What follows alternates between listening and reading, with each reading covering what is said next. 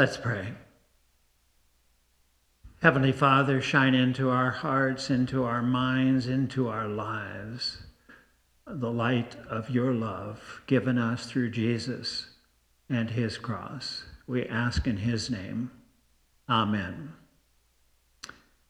So Jesus says in John 12, verse 46, I have come into the world as a light, so that those believing in me should not walk in darkness. You do know what he's saying. Apart from me, the world is a dark place. Unless you believe in me and my love and my cross and my open tomb, you're in the dark. It's either or. Either you have experienced through a faith relationship light in Christ, or you're in the dark. There's no in-between land where, it's kind of gray. No, it's either light or dark. Now, in the Gospel of John, and hopefully you followed my advice way back in October when I encourage you to read through the Gospel of John at least once a month. Now, if you haven't done that, you can catch up in maybe 5 or 6 hours. But in the Gospel of John, 3 specific things are spoken of as darkness. Number 1 is unbelief. Number 2 is evil. And number 3 is death. So let's look at those 3. Do you like that passage from Isaiah? God blinded their eyes and hardened their hearts. God did it? Well, look at it this way. The great irony is that the same message that gives us unlimited comfort, freedom, joy, excitement, is the same message that hardens hearts and blinds people's eyes. It's the cross. Paul in 1 Corinthians chapter 1 says, the cross is a stumbling block to the Jews. So you ready for your Greek lesson? What's the Greek word for stumbling block? Scandal. You've already crossed that word a couple of times in the service. The cross is a scandal. Who would believe in a Messiah who has come to renovate and recreate the world, and he dies on a cross? You got to be kidding me. Are you out of your mind? What kind of Messiah is that? You know, even the devil was fooled. Anselm has this amazing illustration of a fishing hook with a worm on it. The devil is the fish, and the hook with the worm is Jesus on the cross. And he says, good, we can finally get rid of this guy. And he bites into the worm, and guess what happens to him? He gets hooked. But most people see the cross as a ridiculous message. How can that bring love and joy and comfort and strength into your life? It's a man dying as a criminal, nailed to a cross. You must be out of your mind. How is looking to the cross going to change you or help you or strengthen you or encourage you? And so most of the world, the way God hardens hearts and blinds eyes is through the message of the cross. Isn't that silly? Did you like the hymn of the day or the song of the day. One thing that keeps us humble is Jesus in John 6, verse 44 says, "You didn't choose me, I chose you." Don't get all puffed up. Don't get a big head. Don't think it was your decision or that you're such a virtuous person that you believe in Jesus and others don't. No, stay humble. You didn't choose me, I chose you. That you should go and bear fruit, that you should be my disciple, that you should follow me, that you should experience the wonder, the excitement, the thrill, the power of my death on a cross. The second one is evil. You know, most religions, and I would say even a majority of Christians, the latest Gallup poll is that 52% of born-again Christians believe that they're saved because of what they do, not because of what Christ does, has done, and is still doing in our lives. So when it comes to evil, most preachers will say, well, you have a general sense of right and wrong. Now get to it. It's your willpower. That's how you defeat evil. That's how you overcome the darkness of evil in this world. I've often said that a typical Christian sermon is, you've been bad this week, but God forgives you. Now get out there and try harder. Is that where your strength comes from? Is that where the power to defeat evil comes from? From me? From my own inner gumption? Now, I said most religions. You do know that the Judaism today is Pharisaic. It's Pharisees. The Pharisees won out. And the Pharisees believe, this is the honest truth, the Pharisees believe that if you read the law and meditate on the law, that the law will inspire you and empower you to obey it. How's that working out for you? You know, Paul says in 2 Corinthians 3 that when the Jews read Moses without Christ, that's the veil. They really don't know what's going on. And then in 2 Corinthians chapter 4, he says, the God of this world has blinded people to the glory of the gospel revealed in Christ, the glory of the gospel, the cross. So the first step is humility. You know the first step of AA, Alcoholics Anonymous. The first step is admit you're powerless. You can't do it. Now, there is a divergence of opinion among Christians, and I guess that's to be expected. But most Christians see the Christian life as a result of Pentecost, that God gave us the Holy Spirit, and that gives us a jolt of energy, that gives us a boost of desire and inspiration. Let me tell you what Scripture says. Luther's favorite verse about the new life, and it's also the verse that is one of my favorites, if not my favorite, is Galatians 2:20. You have been crucified with Christ.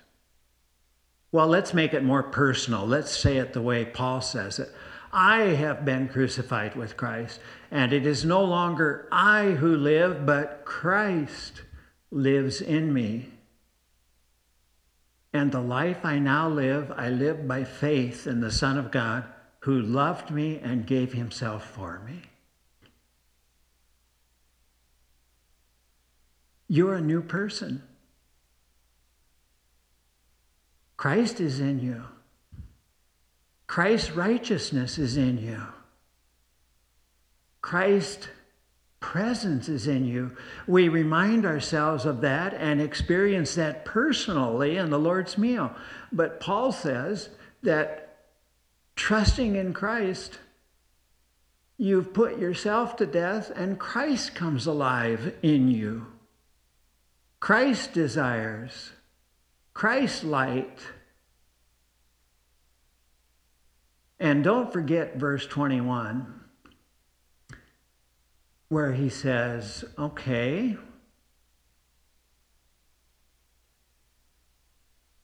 what about the law? And he says, the law can't justify you. Only Christ and his presence and his gift of perfect righteousness. That's the source of new life.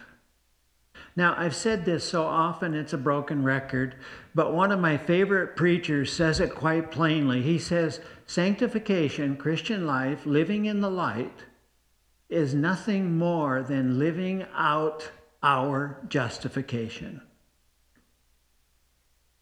Try that. Start with an hour, then go to a day, then maybe a week. You won't make it, by the way. Because our basic sin and the source of all sin is self-justification. The Bible class heard me say today that the spiritual gift I possess is complaining. I'm really good at it. You know, invite me over for a meal sometime and I'll complain about this and complain about that and why isn't the church doing this and why isn't the church doing that?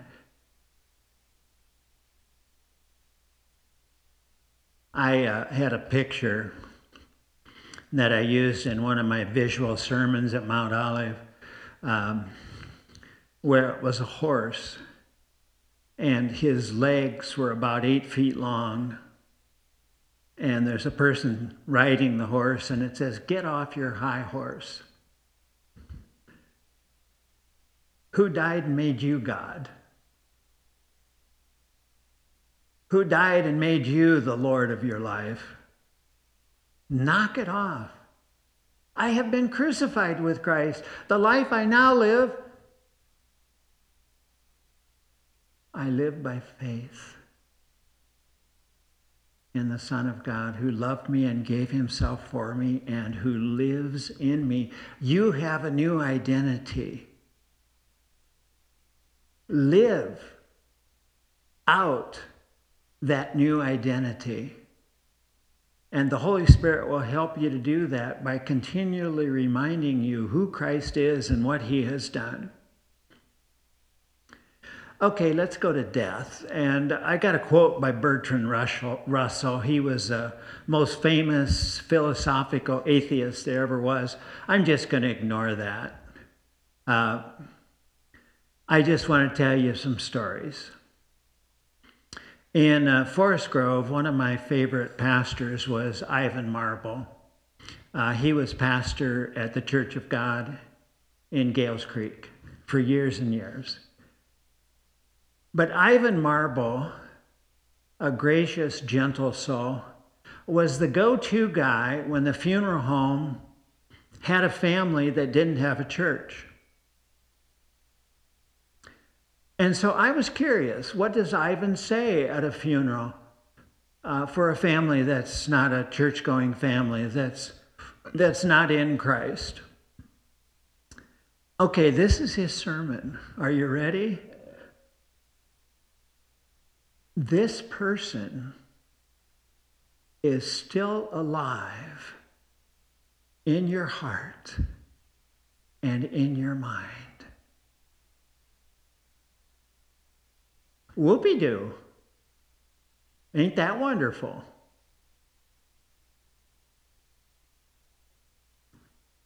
This is an amazing statistic. 35% of born-again Christians don't believe that Jesus actually, literally rose from the grave, rose from death. Now, Lutherans are only 13%. I was kind of surprised. Baptists are 31%. Episcopalian are 30%. The one that wins the lottery going away, United Methodist, 51%. Do not believe in the literal, actual resurrection of Christ. So what do they preach on Easter? What's the pastor get up and say? Well, this is it. Are you ready?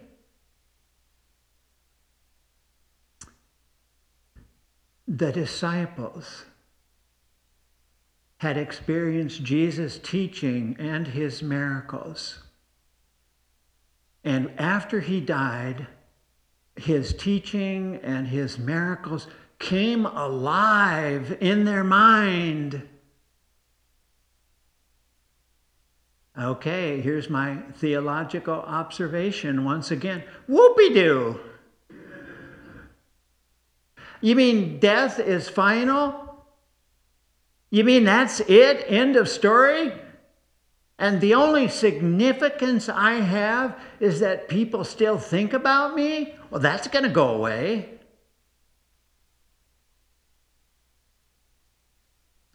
And when I die, I don't want to shock anybody, but I'm going to be either ashes or compost.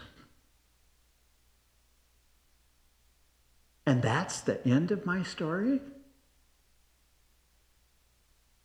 You know, in C.S. Lewis's trilogy, The Lion, the Witch, and the Wardrobe, the last line of that book, and I can't quote it exactly, but it's something like this. And it's talking about death, where the author writes, and now begins the real story, where each chapter is better than the previous one. Now begins the real story. I want to talk about Karl Marx and John Lennon, because this has been swallowed by a lot of people. Karl Marx said, religion is the opiate of the people. You experience bitterness in life, not to worry, one day you'll experience bliss in heaven. So the way you keep from being earthly minded is to be heavenly focused. Well, John Lennon says it perhaps even better. Imagine there's no heaven. Below us, no hell. Above us, only sky. It's easy if you try. Imagine all the people living for today. That if we would quit thinking about heaven, we would be more effective today. Well, you know what C.S. Lewis says about that in his classic Mere Christianity. It's book 3, chapter 10. It's on hope. And if you've never read it, you can get it free on the internet. And as we know, everything on the internet is good, so not to worry. But Lewis says something like this. He says, you know, people say that if you're heavenly minded, you're not going to be any earthly good. He says, haven't you read history? The apostles, the English Christians who abolished slavery in England. And by the way, you do know that the hospitals, the orphanages, all the help agencies were started by Christians. All the things that are of earthly benefit were started by Christians. And he said, you know, as a general rule, It's when Christians have ceased to think about heaven that they become ineffective on earth. When Christians are heavenly minded, they are earthly good, earthly a benefit. And he sums it up with a very short and pithy statement. He says, aim for earth and you get neither heaven nor earth. Aim for heaven and you get both. I know this has been overused. It impressed me when I was in Walther League at McGregor, Iowa, when the pastor, his sermon, which was on the signboard, was, "What on earth are you doing for heaven's sake?"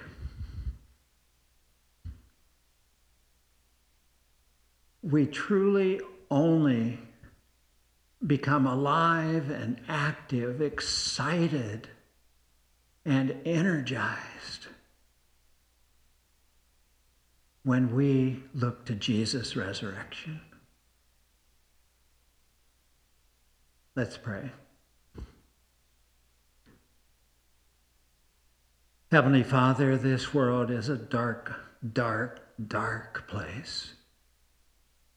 Shine the light of Christ into our hearts and our minds today. We ask in his name. Amen.